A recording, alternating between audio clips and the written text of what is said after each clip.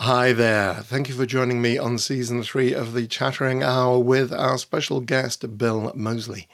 We talk about his father's Halloween pranks, how cattle mutilations led to his first film role, how a short film secured him the role of Chop Top in Toby Hooper's Texas Chainsaw Massacre 2, singing with Buckethead, and working with Rob Zombie on House of a Thousand Corpses, Devil's Reject, and much, much more. Up next on the Chattering Hour, Bill Moseley.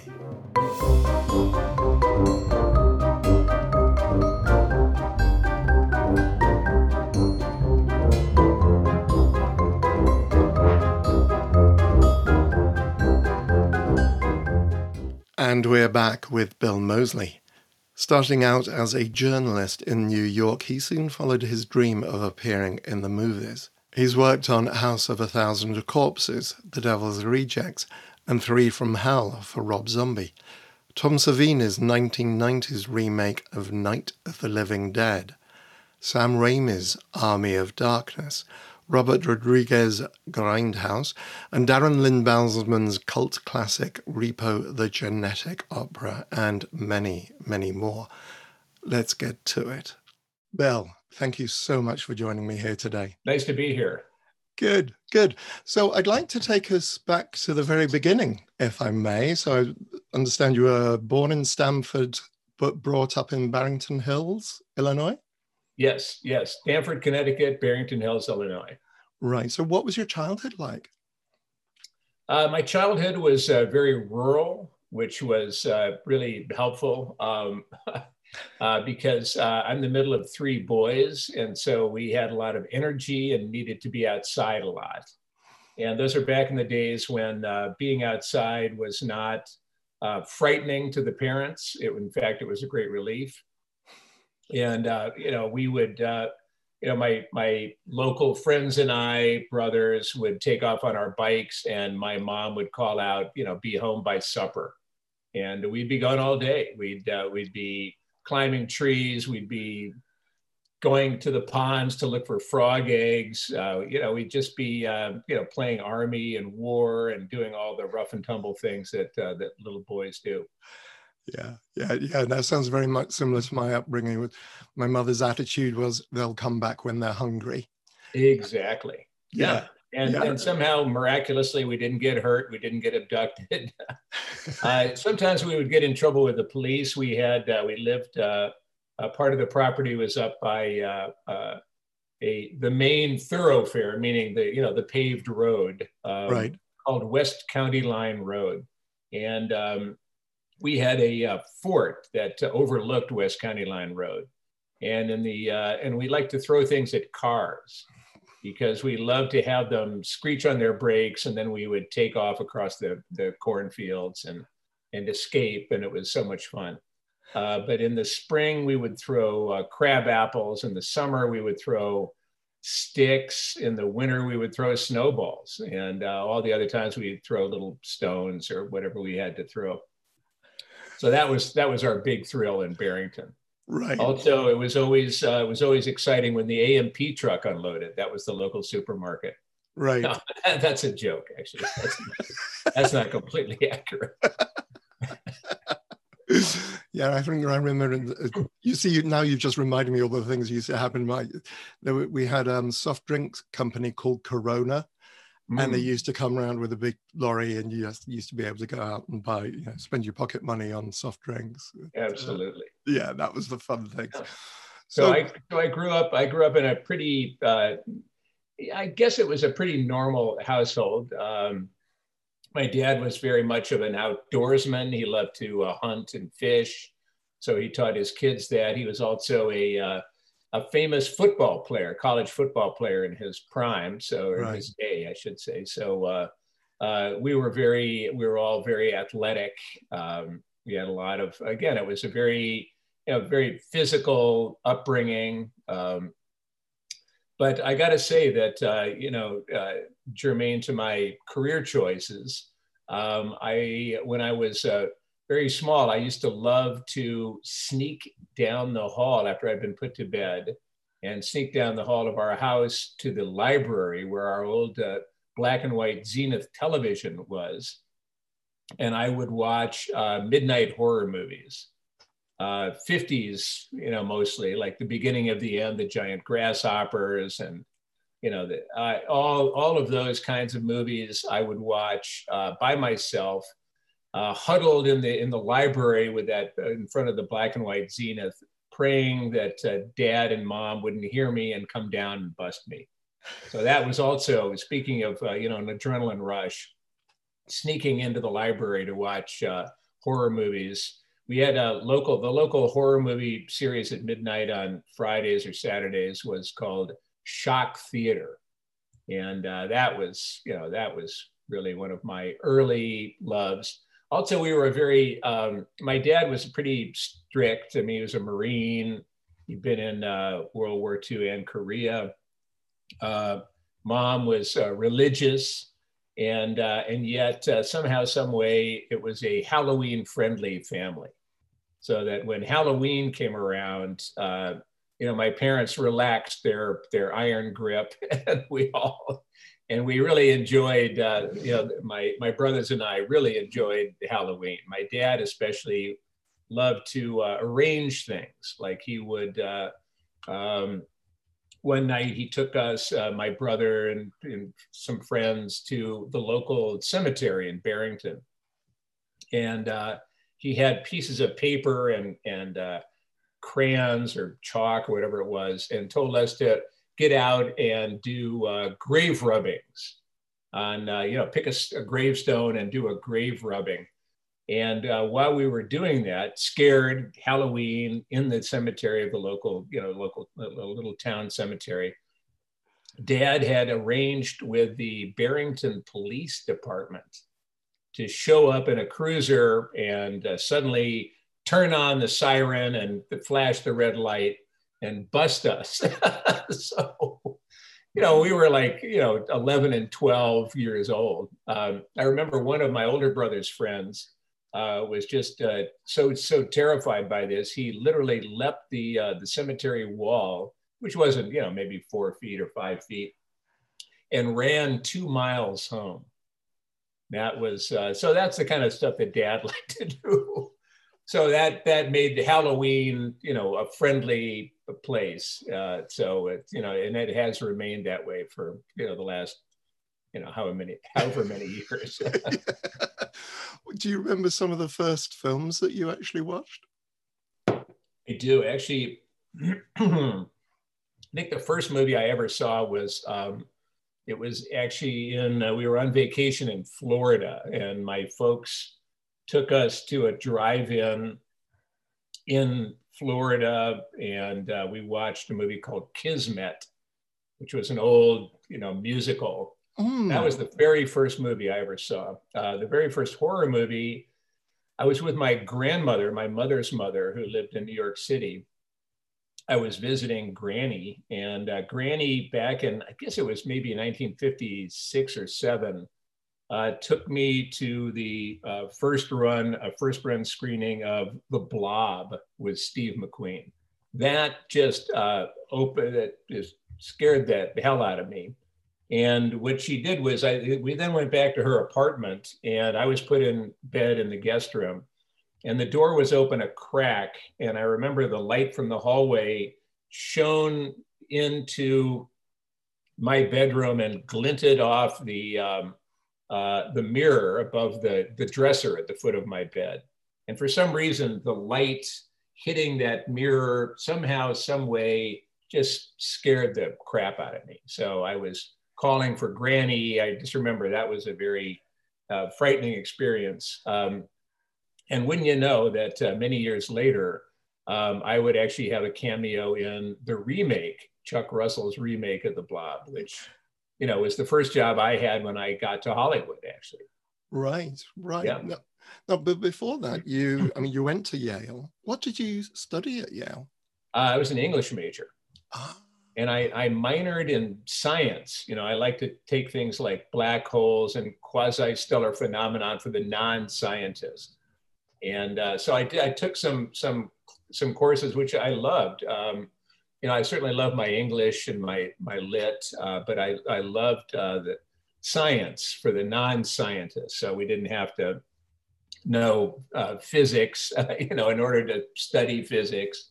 And that actually helped me, because when I graduated, one of the jobs I got when I was working in New York City was as a writer for Omni magazine. And Omni was an old science fiction magazine put out by Bob Guccione, a good old Penthouse fame. And that really put me in good stead, because I loved science, and I ended up interviewing a bunch of different scientists for Omni, so that really helped. But English major all the way. Right. Did you perform whilst you were at school? I did, actually. I was in a couple of plays. Usually I would perform, I would go out for plays that rehearsed and performed in the winters. It wasn't really much of a big spring or fall thespian, but the winters in New Haven were always pretty bleak. Right. They were very gray, very overcast. Really, the only color back then was maybe some dog piss in a snowbank. That was basically it. The rest of it was gray and black.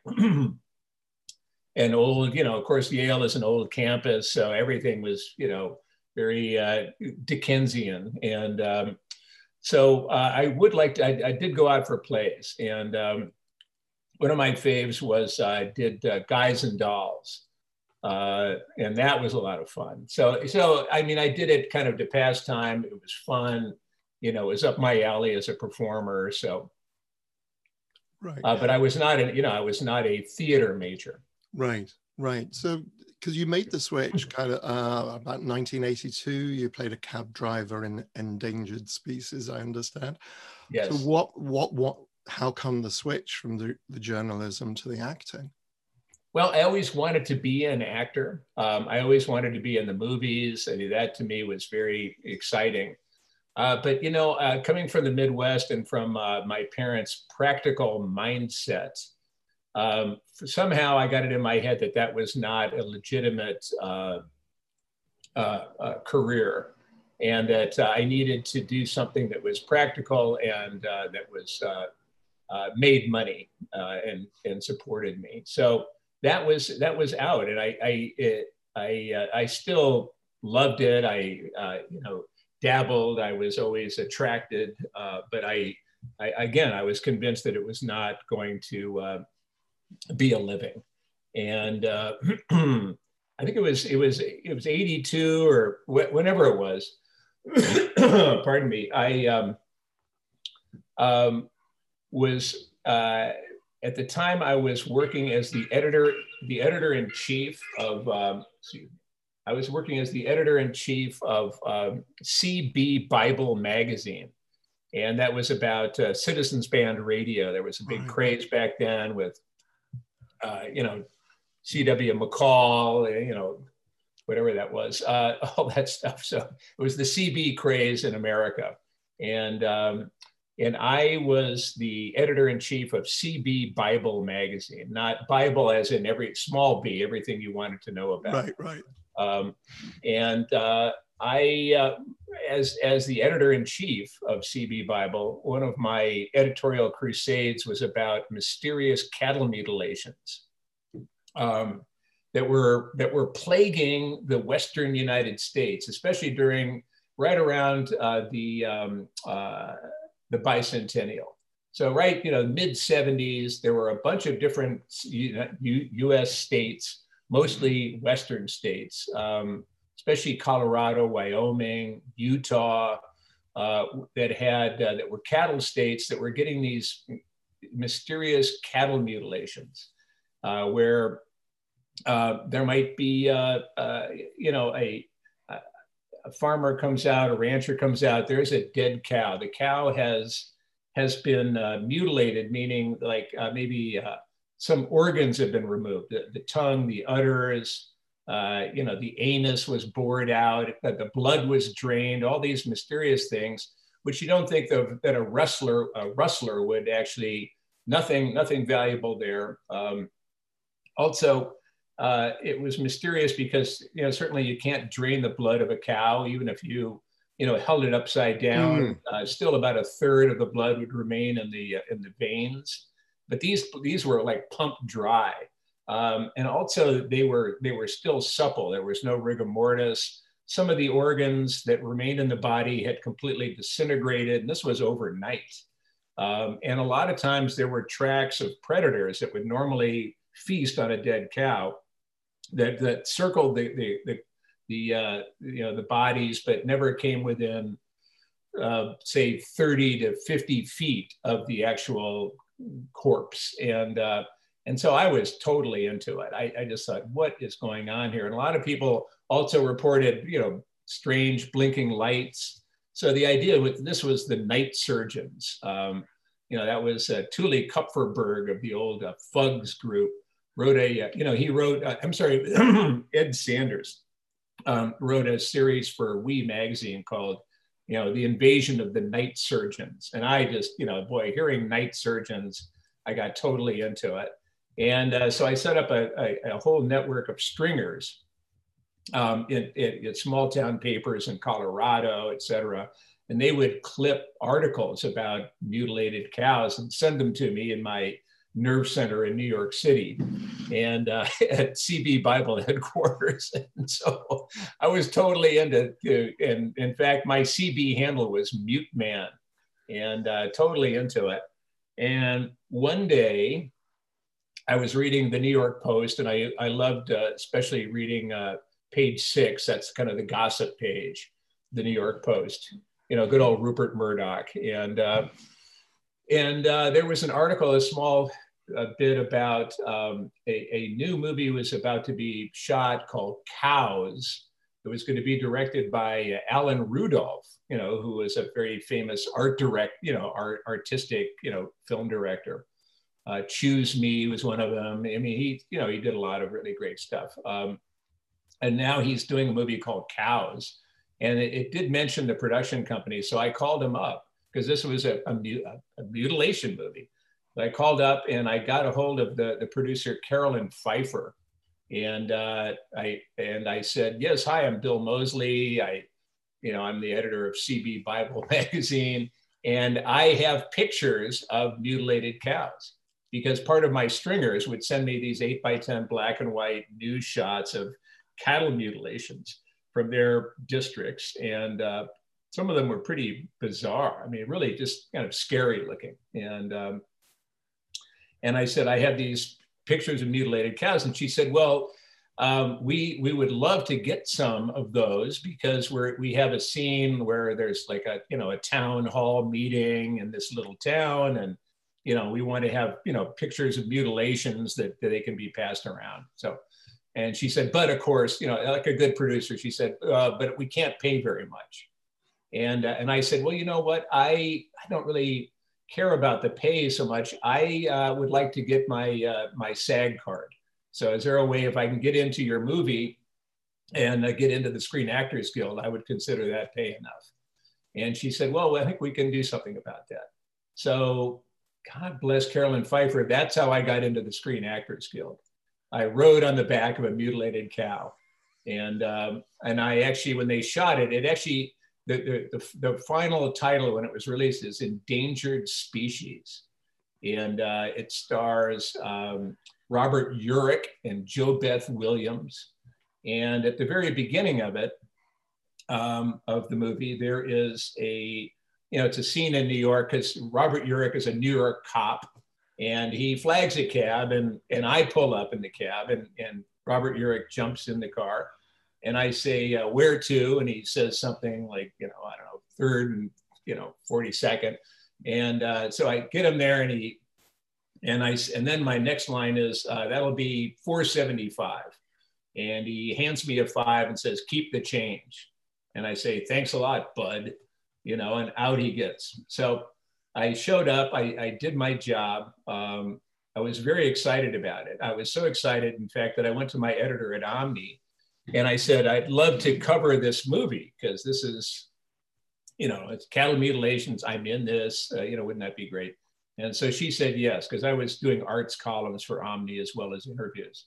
So I covered the movie, the making of, and I was invited to the premiere in New York City. And I remember taking my two of my best friends, and I was very excited. This is going to be my screen debut.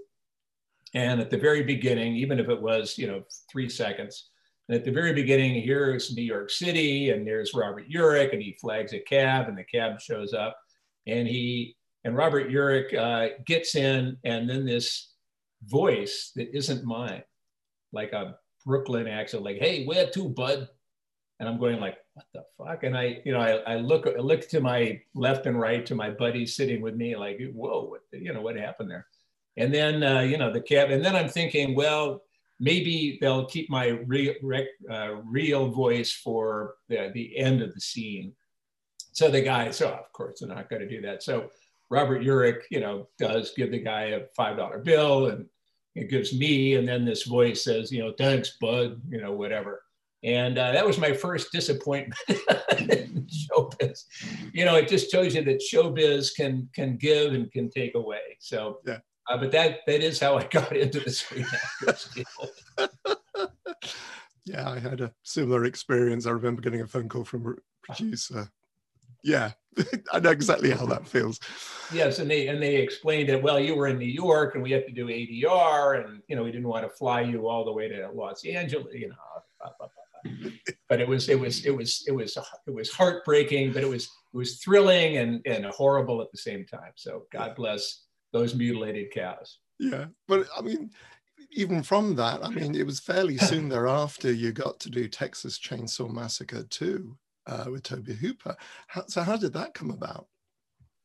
I was actually working on a ranch. I took a summer off from New York City, and I was working on a kind of a working dude ranch in Cora, Wyoming.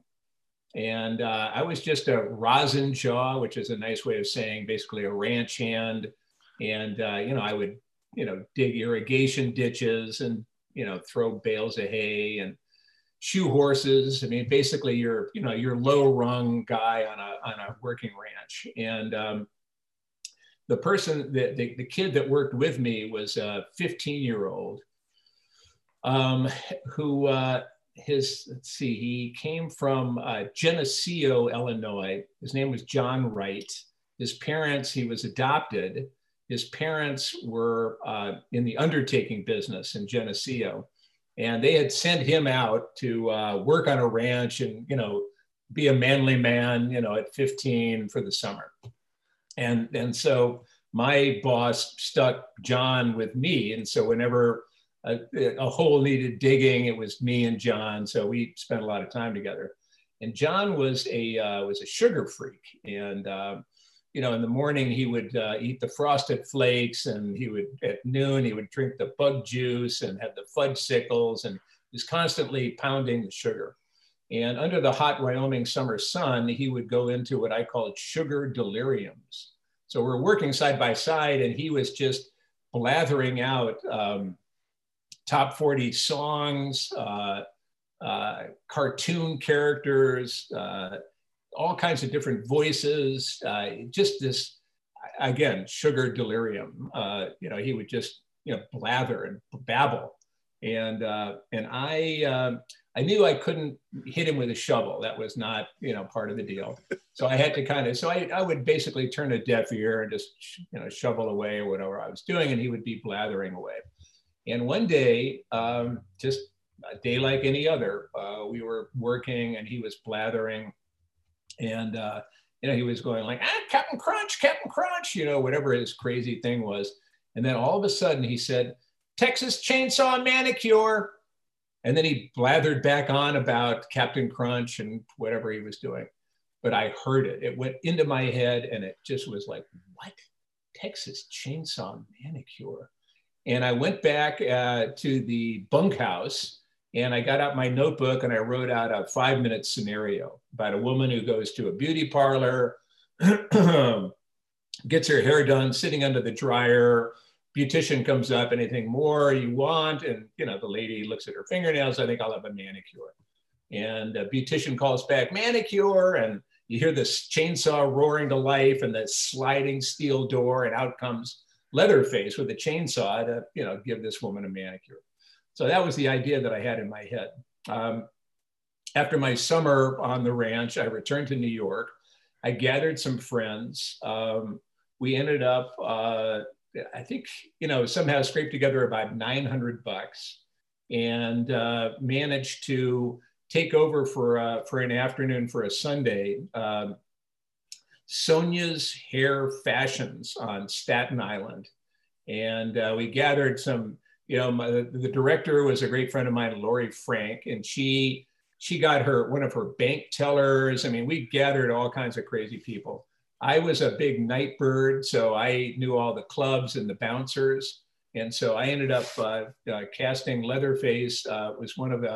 Was a Navy power lifter who was a bouncer at one of my favorite night spots.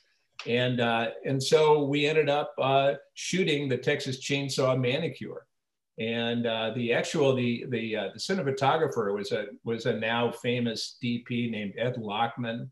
So it was a great, very eclectic, but wonderfully focused bunch. And so we shot the Texas Chainsaw Massacre. I gave myself a cameo as the hitchhiker, the Ed Neal character from the original Texas Chainsaw, which had completely freaked me out, by the way. So this is what was really motivating this whole effort, was just how completely mind-blowing it was to watch the original Texas Chainsaw Massacre. So this was a kind of a way to kind of expiate, you know, whatever was really freaking me out about it.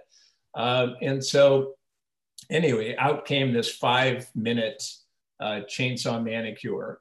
I remember Lori and I trying to sell it to Saturday Night Live. There was also a comedy show at the time called Fridays. You know, they didn't want it. It was on video, not on film. It didn't have our stars in it. It was too long, you know, whatever. So I ended up, getting a job as a waiter just to try to pay off the money that we'd spent. We were pretty elaborate doing the editing, and we did that at Broadway Video, which was Saturday Night Live's production company. And we were kind of lured in, like, come on in, we'll do it. It's such a cool project. But, you know, at the end, they presented us with quite a big bill. And I didn't have the money. And I was the producer of the Chainsaw Massacre. And I learned producers are the ones that get stuck with the bills. So I ended up, kind of to work off my penance. I was a waiter. I was, doing anything that I could to pay off this bill. And at one point during the course of that, I got a call from my editor at Omni inviting me to take a nice junket to Los Angeles on Omni's, on actually MGM's dime to cover the making of 2010, the Space Odyssey sequel.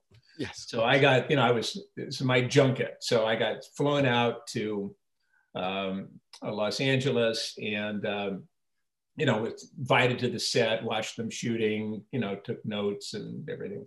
And, but I also had a friend from high school who was already, he and his partner had already written Who Framed Roger Rabbit. So they were already, big, hot, young screenwriters and with a big success. Or two, actually, they did Doc Hollywood as well. And my buddy Pete. And so he and his wife invited me out to dinner when I was in LA. And I had brought along a VHS copy of the Chainsaw Massacre. Just to, I don't know, for shits and giggles. I don't really know what I was doing with it, but I brought it along to show them after dinner. And so, after dinner, we put it into the player and we watched the Chainsaw Massacre. And Pete, my buddy Pete said, "Oh my God, I love this." My partner and I have an office right across the hall at Paramount from Tobe Hooper, who was there doing Poltergeist with and so he said, why don't you give me this copy and I'll walk it across the hall and show it to Toby. And I thought, oh, that would be a great, I had no kind of ambition behind it, but I thought that would be really fun if, Toby Hooper, oh my God, watched this Chainsaw Manicure. And my buddy also got Toby's home number from, I guess, from a secretary across the hall, which apparently was also, top secret stuff. And he told me, my buddy Pete told me to call Toby and, give it a 10 days, 2 weeks.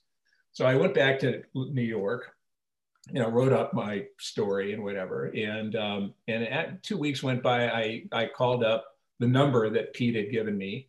And I later found out it was a real miracle. Toby Hooper answered his own phone. Usually he did not, went right to message. And he goes, hello. And I said, yes, hi, Toby. It's me, Bill Moseley. He goes, who? I said, oh, I'm the guy that did the Texas Chainsaw Manicure. He goes, oh, hell yeah, I love the manicure, Bill. I went, oh, great. And he goes, yeah, now who was the one that played the hitchhiker? And I said, well, that was me. And he said, well, hell, I loved it. And he said, if I ever do a sequel, I'll keep you in mind. And I went, oh, all right. He said, so stay in touch. I went, okay, and hung up the phone. My head was just swelled. But unfortunately, I sent him a postcard. That was back in 1984. I sent Toby a postcard and never really heard another word. So I figured, okay, well, it was fun while it lasted, but that's basically it. And 2 years went by. 1986, it was maybe maybe February of 86. And I had come in, I was in New York City, and I had come in from a failed audition for an NYU student film, New York University. And it was especially humiliating because it was for the part of a dead body. So, because I was a cigarette smoker, and the audition was up on the third floor of a 4-story walk up down in the Village in New York. And so by the time I got up the stairs, I was, and they said, okay, just lie down and, play dead. So I lay down, and then of course my chest is heaving. So, I didn't get the job. So I get home, and, I'm back in my apartment, the Upper West Side of Manhattan. I'm kind of, I'm down, and the phone rings, and I pick it up. And I could tell back then, we actually had a handset, and you could tell if it was long distance because there was a kind of a sizzle. And I said, hello, and he heard this sizzle, and he said, yes, hi, is this Bill Moseley? Yeah. Well, hi, this is Kit Carson. And I went, wow, because I had been reading, that page 6, those gossip columns, and I knew that Kit was a Hollywood screenwriter married to Karen Black. I think they had a kid. Somehow I knew who that was. And I said, yeah. And he said, I just wanted to get an address so that I could send you a copy of the script for Texas Chainsaw 2. And then that's when I went, who is this really? I thought I was being goofed on. He said, no, it really is Kit Carson. And, and I just the sizzle, and somehow it was so specific that I figured it wasn't really a goof after all. And so what I ended up doing was giving him my address. Those are back in the days when you had to send stuff in the mail. And so I got a couple of days later, I got this script, and I read it. It was hilarious. I think he told me to look at the part of Chop Top, or maybe it was even Platehead back then. But I think there was some conflict with the Masters of the Universe character. So it was Chop Top ultimately. And and I thought, geez, that's a big part. And it's really a hilarious script. And so I called Kit back, and I told him that. I said, oh, this is great. I love it. And he goes, really? And he, of course, all screenwriters, please, I hope you love it. And I did. And he said, well, we'll be in touch, and hung up the phone. And so I went, like, well, okay. And the next call I got was from the Canon Films legal department. And they said, they said, do you have an agent, or do you want to negotiate your own contract? And I was like, what? And I said, well, let me get back to you. That's something I've learned. Let me get back to you. And I had met an agent from William Morris at a Christmas party a couple months earlier. And so I called her up at William Morris, and I got through, and I said, look, I've got this, would you negotiate a contract for me? And of course, for an agent, it's free money. She said, sure. So gave her the particulars and hung up the phone. She called Canon, and she called me back, and she said, well, I've got some good news and some bad news. And I said, well, what's the good news? She said, well, they want you to play this character Chop Top. I went, really? Wow, that's pretty awesome. I said, well, what's the bad news? Well, they're only going to pay you scale. And I said, well, how much is that? Now, keep in mind, as a freelance writer, I was probably averaging maybe $300 a week in New York City. Fortunately, I had the apartment I was in had very low rent. So that's why I was able to survive in New York. But I probably $350, I would say, max average money per week. So I said, well, how much is scale? It didn't sound good. And she said, well, I think it's like $1,700 a week. And I went, well, I think I can handle that. And she said, yeah, well, there's something else. And I went, oh, okay, what? She said, well, because this part has a lot of prosthetics, and they want you to shave your head. I went, okay. And she said, well, I told them that, you're a working actor and that you're going to lose a lot of work. So they've agreed to pay you $5,000 to shave your head. I was like, oh my God, that's the bad news. So I laughed. And, that's how I got the part. I know it's a long-winded. It's a fascinating story. I'd not heard this at all. So, I mean, your performance is amazing. And kind of reminds me of somebody who might actually be on a sugar high. Tip of the plate to John Wright. Yeah. Were you trained at that time? Were you going to classes, or as an actor? I wasn't really. No, I mean, I had, I had acted in school. I hadn't really had any formal training. I had been in a couple of movies, certainly Endangered Species. I did a female road warrior movie that was, and the production was based at a Club Med in Baja, California, and Guaymas, Mexico. And the movie is called Osa, starring Kelly Lynch as the female road warrior. I played Quilt Face, one of the bad guys, because she had, as a child, I had tried to, molest her somehow, some way, and she had hit me in the face with a hot barbecue grill. So I had, that was Quilt Face. But I had no real, so I learned movie acting. I learned on Quilt Face, actually on OSA. I learned that you don't stop until the director says stop, and I just learned, certainly camera placement and just a bunch of different things. Be nice to the Mexican pyrotechnic crew when they squib you up. I learned stuff like that. That was very important. So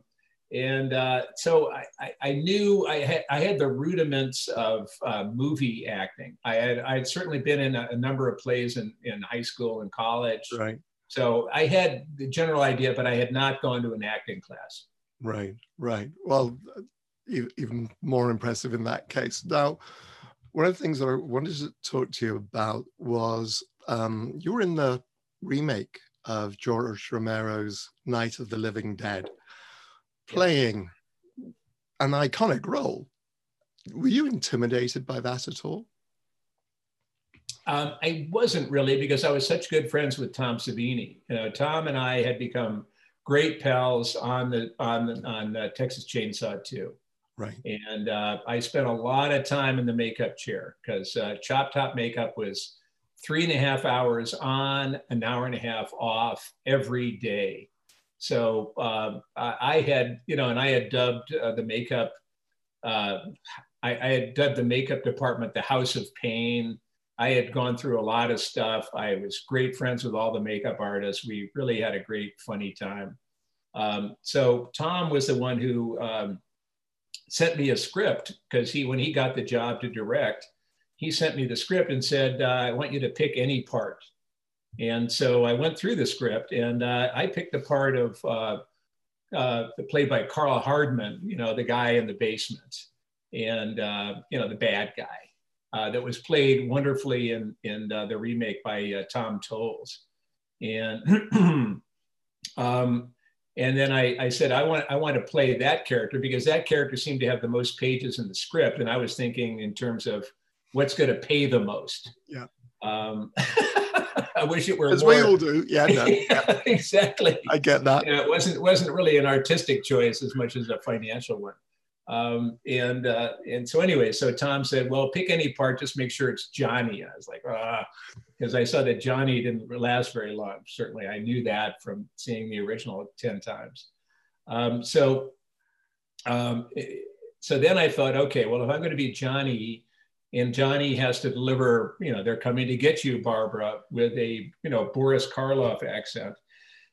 The first thing I did was I went to the tapes and I went to Die Monster Die, one of the last movies that Boris Karloff made.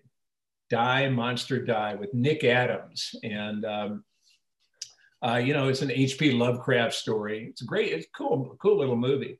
But I played it over and over again. I rented it from, you know, the local video store and played it over and over again. And that's how I got my accent for Johnny. So I really wanted to make sure that I got that right. Yeah. Now coming to get you, Barbara. And that's thanks to Die Monster Die. Right. Yep. Right. And so yeah, so I did that. That was actually not just a couple of days ago. Here was Earth Day, and let's see, when was that? That was just it was the 22nd. Yeah, was Earth Day in the U.S., and that was the day that we shot my scenes in Washington, Pennsylvania, way back when, 1990, I guess it was. And you know, loved working with Tom. Incidentally, I wish Tom had a much bigger career as a director. I mean, obviously he's the king of splatter, and there's he's a great actor. He's a wonderful guy, and but I thought he did a great job on Night of the Living Dead. A lot of people think that's their favorite remake of any classic horror movie. So, but I had a lot of fun working with him. Right, and we wish him well at the time of recording. Oh yes, that's right. Only a month. Yeah. Yep. So now the other thing I wanted to ask about is your music career, because you're a singer and had a band, Corn Bugs, and so where did all this spring from? I was in a play in Los Angeles called Timothy and Charlie, which was a play about. It was based on the historical fact that Timothy Leary and Charles Manson were side by side in solitary at San Quentin in 1974, whenever the heck it was. And the playwright, Tim Reel, had basically taken that piece of fact, that historical fact, and created this crazy play called Timothy and Charlie, which was basically me and, Timothy Leary and Charles Manson on stage in their cells, kind of talking to each other, kind of arguing their philosophies. Charles Manson going, "I took drugs to feel good, Doc," and Timothy Leary going, "Well, I did it, to commune with the gods and understand the wisdom of mankind." So it was really crazy. And there was a troupe of Manson dancers that were dancing around. They did some kind of ritual dance to kill Sharon Tate. I mean, just it was a crazy show. And I got hired as Timothy Leary. A lot of people, subsequently with Otis, et cetera, they think of me as, kind of a Charles Manson character. But I actually, for that was the closest I came. I actually was Timothy Leary. And the actor that played Charles Manson was friends with Buckethead, whom I'd never heard of. And anyway, he invited Buckethead. I guess Buckethead found out Buckethead was a big Chop Top fan and a big Chainsaw fan. And so Charles Manson invites Buckethead to come to a performance of Timothy and Charlie. And at the end of the show, Buckethead came backstage and Gil Gale, Charles Manson introduced us. And Buckethead said that he was a big fan. I said, thanks, that's great. He said, I'd love to make some music with you. I have, I'm using a friend's studio down in Santa Monica, not too far from where I live. And so he invited me to come down. And so I said, great. So I drove down, a day or two later. I brought my bongos and a cup of, I had a cup of McDonald's coffee. And I showed up and Buckethead and I just started jamming.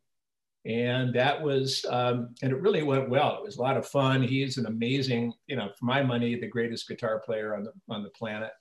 And he loved my improvising. I had a band with my brothers and, growing up. And so I knew how to, just make it up on the spot. And so I just, was making stuff up and he liked it. Buckethead. And so Buckethead then invited me to New York a couple of weeks later to be on his album called Giant Robot. And so I was very excited. I was thinking, oh my God, here's my rock and roll career. I'm so ready for it. So Buckethead said, yeah, we can, because I'd like to do something with Chop Top on my album. And I went, oh, great. And so, but I remember right before I left for New York to fly and to be on this album, oh, how cool was that? I remember calling up a friend of mine from Yale who is now a professor of copyright law in Los Angeles. And I called him up, Jay Doherty. I said, Jay, hey, I'm about to go to, New York, do this Chop Top thing. What do you think in terms of copyright? I mean, I don't own Chop Top, but I am Chop Top. And he said, well, from a legal point of view, it's probably a good idea to come up with a different character. And I went, different character? That's Chop. That's my, it's my life raft on a, stormy sea of life. And how can I give up Chop Top? What do you mean? A different character? And so that kind of stuck in my head. So I'm flying to New York and I'm thinking different character. And so I started thinking about that I would do, I was thinking what kind of different character. I saw a farm. I saw kind of a farm, an old rickety farm. And then I saw a scarecrow in the cornfield. And then instead of scarecrow, I said scare, shoe, crow, bird. So I came up with this idea of shoe bird, the scarecrow. And then I saw like little hands, like in the, Addams Family, and I thought of them as ranch hands and these little hands scurrying around and this old dilapidated ranch and shoe bird. And so I showed up and Buckethead had been working hard all day on his album. And he came back to the hotel. And he said, well, you ready to go? And I said, well, yeah, except there's just this one thing. I can't really do Chop Top. I can, because of copyright. And I've never seen a person's face darken as much as his face. He was excited, and then suddenly this eclipse came over it. His face darkened because, this was his great vision was Chop Top. And for me to say I couldn't do it really put him. And I'm thinking, and I'm thinking, there goes my rock and roll career. I'm just watching it slowly start to fade. And he said, well, he says, well, I got a name. No, I think I said, I pitched him the idea of Shoebird and this scarecrow and everything. And he still, his face was still pretty dark. And I'm kind of like, hey, well, honestly, you know, that could be cool. And it wasn't going over too good. And then I'm thinking, okay, well, I'm fucked. And he goes, and he said, well, I got a name. And I go, oh, well, what is it? What is it? And he goes, no. And I go, oh, no, really, what is it? He goes, no. I go, what is it? Come on, man, my rock and roll career. And he goes, onions. I went, onions? Onions, the scarecrow? And he said, yeah, onions the scarecrow. And I went, that's cool, because it was such a weird name for a scarecrow. And so that was the basis of it. That began our relationship. And the next day we went into the studio and we did one of the songs on his Giant Robot album is called Onions Unleashed. But I wanted to spell it, instead of UNLEASHED, I wanted to spell it ONLEA, Onions Unleashed. And so that became one of the, and I did a couple of other songs on his album. And so that was it. That began, and I remember calling him up because that was our project. And then I started to do these horror conventions. And everybody had 8x10 pictures and they were signing their little photographs. I was thinking, there's got to be something more to it than just these 8x10s. I mean, let's, maybe kind of get some more exciting merch. So I called up Buckethead and I said, look, I'd like to, can we make up some songs or something so I can sell cassettes at my table at these conventions? And he said, yeah, sure. So I went out to his place outside of Los Angeles and his parents' house. And we went to his rehearsal studio and just started, actually, because we were goofing around at his house, and that's where we came up with corn bugs. His mom had a stand of corn, and we were goofing around on video, and I was wearing a pirate hat, and I was goofing around in the corn. And I said, and I used the corn ear as like a microphone. I said, call the cops, calling all cars. And I looked down at this ear of corn, and there was a bunch of bugs in it. I went, ooh, corn bugs. And so Buckethead, seized on that. That became, our band name. And we started to record. We recorded probably over the course of about 10 years. And we put out probably 4 or 5 CDs and DVDs and stuff. And I don't think there was ever a single song that we did twice. Like all of them were made up on the spot. Either I had some lyrics or he just started playing stuff and I started, making it up. But it was we never did a second take of anything. And sometimes you can certainly tell that. But I think a lot of the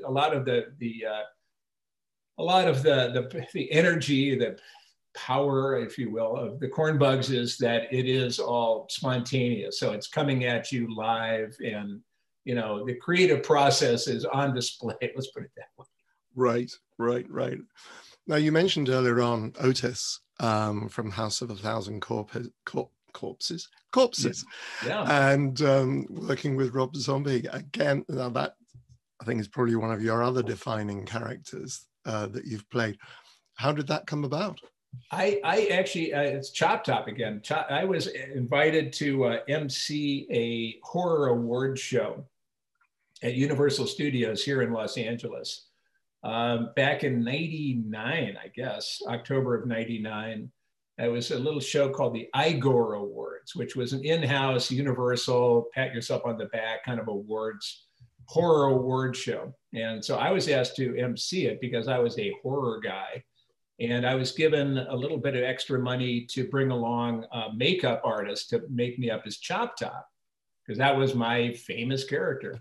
And so I MC'd the show in character as Chop Top, wearing kind of a ratty tuxedo. It was outdoors, there was a bunch of folding chairs, not a big production. But one of the award recipients was Rob Zombie. He was going to get his little demon statue. Actually, I got one years later. So here's what it looks like. Oh, wow. That is beautiful. Yes, that is the Igor Award. And just happen to have that. And anyway, so I introduced Rob Zombie. I said, hey, and I brought along my then 13-year-old daughter and her friend because they were Rob Zombie fans. They had just bought Hillbilly Deluxe and very excited about it. So they were in the audience. And I said, and here he is, Rob Zombie. And I didn't really know that much about Rob. And Rob came out on stage and he double took me. And it kind of freaked him out. And he got to the mic and he said, boy, if you had told me that Chop Top was going to MC the show, I would have said you're crazy. And so that began our relationship. It turns out, because we went backstage after the show and introduced the girls. So that was good daddy points. And I met Rob's, then girlfriend, now wife, Sherry, and his parents were there because he had been nominated for stuff, but never actually won an award. And so, so it was a happy moment. A month later, I got a call from his manager at the time, Andy Gould, asking me if I wanted to be in Rob's movie. That Rob had just had his script, House of a Thousand Corpses, green lighted at Universal, and would I like to be in it? And I said, sure. And so, I got the script, told to look at Otis. I was thinking, geez, that's a big part.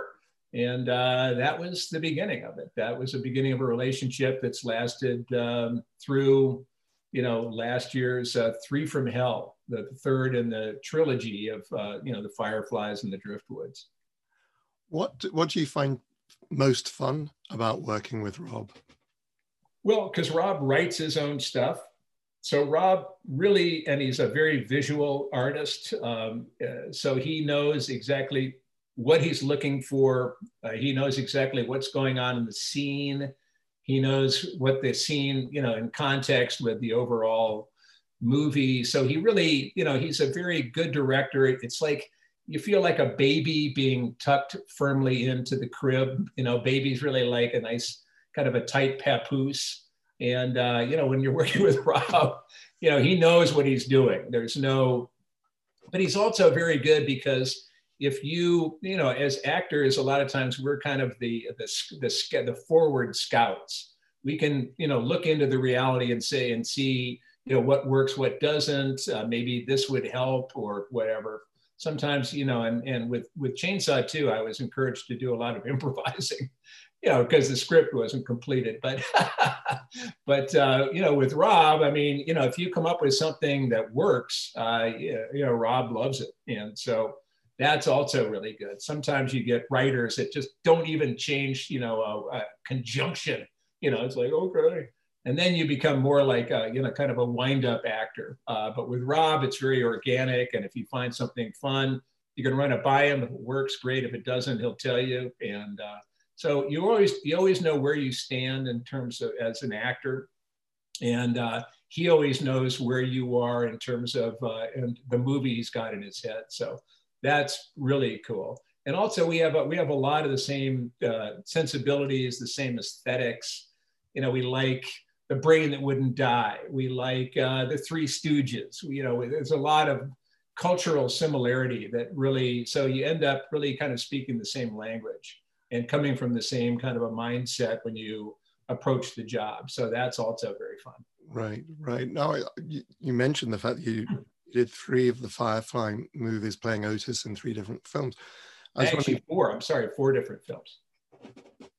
Yes. Which one El have you missed? Super Beasto.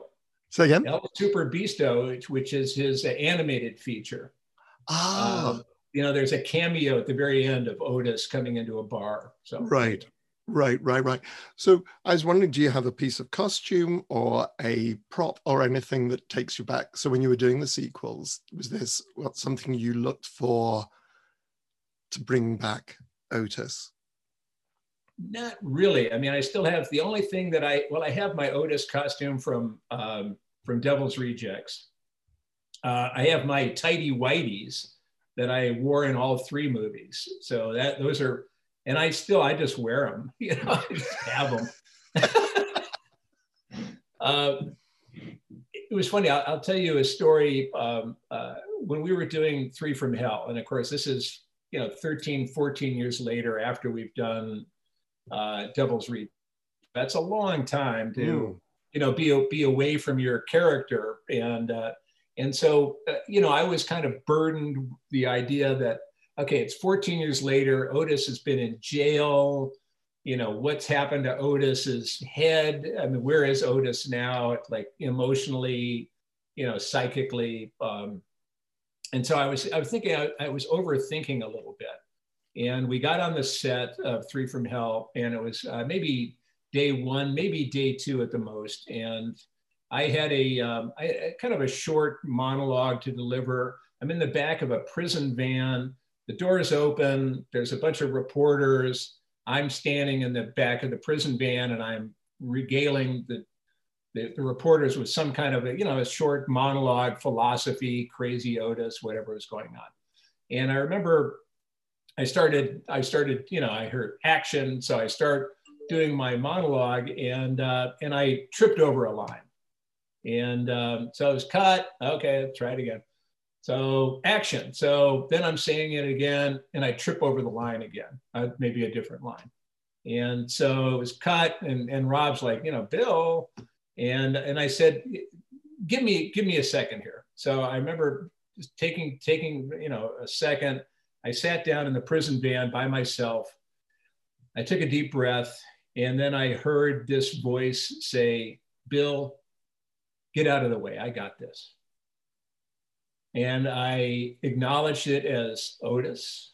And I realized that what was the problem was Bill, the self-conscious Hollywood actor, is, talking, getting tripped up on lines. What's my best side? All of those self-conscious doubts and distractions that that any actor is heir to. And so I took a deep breath. I heard Otis say, get out of the way. I got this. I let it go. I got out of the way. I got back up. He said action. The words came trippingly off my tongue. And, I had a great time after that. Oh, wow. Wow. Now kind of bringing us, you say that it was only 2019 that Three from Hell was released, but what else have you got coming up? Well, yes, Sion Sono, great Japanese film director, right up there with Takashi Miike in my book. Sion Sono did a movie. I did a movie with him last year called Prisoners of the Ghostland. Actually, we did it toward the end of 2019. There was a bit of a COVID delay there in post-production, but it's Prisoners of the Ghostland. It stars Nick Cage. I play the governor. I play the bad guy, or a bad guy. And we shot it in Japan, November, December of 2019. And it premiered this February at Sundance. And I think like every actor wants to, premiere at Sundance. Oh my God, you get to go to Sundance and, schmooze and get all kinds of jobs and love, and you maybe even ski if you're a skier. And of course this year, I finally, after 30 plus years of doing this, I finally make it to Sundance, and it ends up being Zoom. I'm sitting in my apartment on Cochrane Avenue. It's like, oh well. Anyway, but it's a great movie. It's crazy. It's a crazy mashup between a Western, American Western, and ninjas, and there's all kinds of crazy stuff going on in it. Sion Sono, Sono. I would definitely check him out. He's got wonderful movies, all of them in Japanese except for this one. This is his first English-speaking movie. But if you check out Suicide Club, Tokyo Tribe, Tag, Cold Fish is my favorite, Anti-Porno. They're amazing movies that he's done. So really honored to work with him. Had a great time. Love Japan. And I think the movie did get picked up, and it's coming out sometime in the summer. So Prisoners of the Ghostland. Prisoners of the Ghostland. So that's the thing. Yep. Okay. Well, I'll see if I can find a website or something. And we'll put in links. Wonderful. Bill, we're practically at the end of our time. Before I let you go, I would just like to ask you some luggage in the crypt questions. Yes. Which is, what would you take into the afterlife? So if I had to, and it's an unfair question, I get this. Sure. But what film? That's your job. Yeah. So what film do you think you'd take with you? I would take Moby Dick, starring Gregory Peck as Captain Ahab. One of my favorite performances. I just love it. I love the movie. I love the book. That's my favorite book. And I love Gregory Peck as Captain Ahab. So he is my dark star. Because I'm just desperately trying to remember the famous line from Dark Hell, I stab at, the defining moment. Now damn it, Will. Well, I mean, my favorite line is when he goes, that whale, he tasks me, he heaps me. Task and heap. Wow, what is that?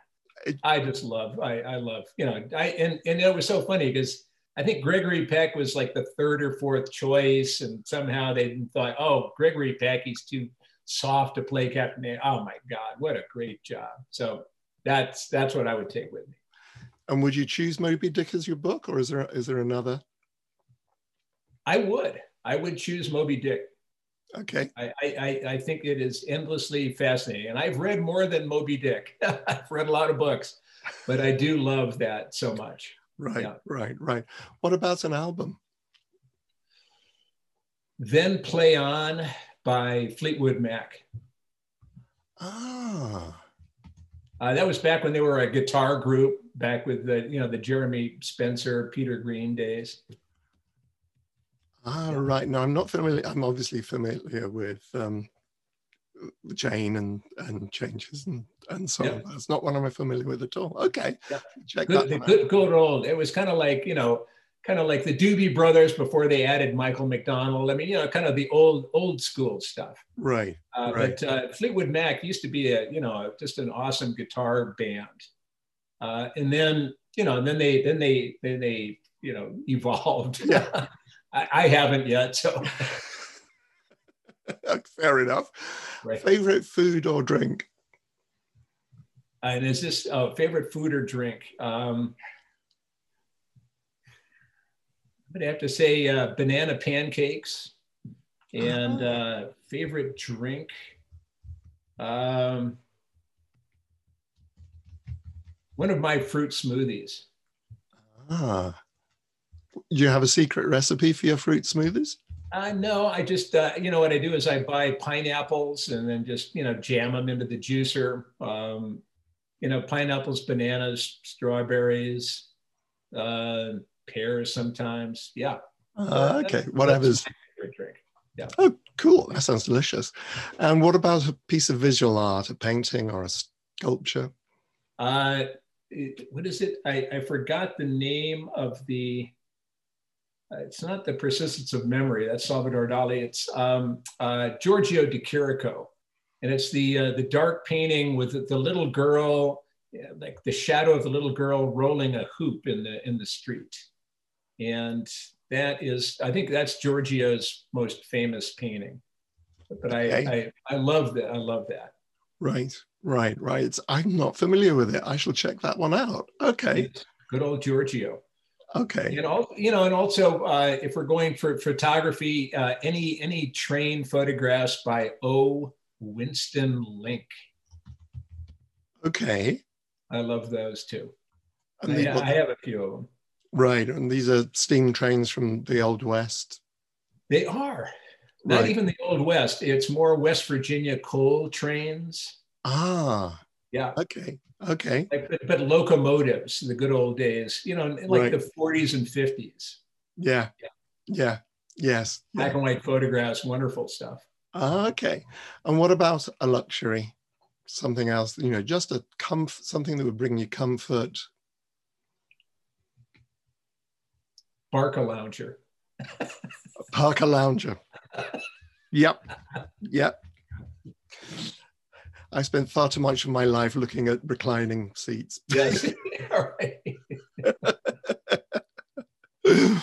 Oh, that's brilliant. Okay, I can see you reclining there, reading your book, watching the film. Totally reclining, reading Moby Dick. Yeah. Drinking a smoothie. Bill, thank you so very much. This has been fascinating. Wonderful. Thank you for spending the time with me. I appreciate it.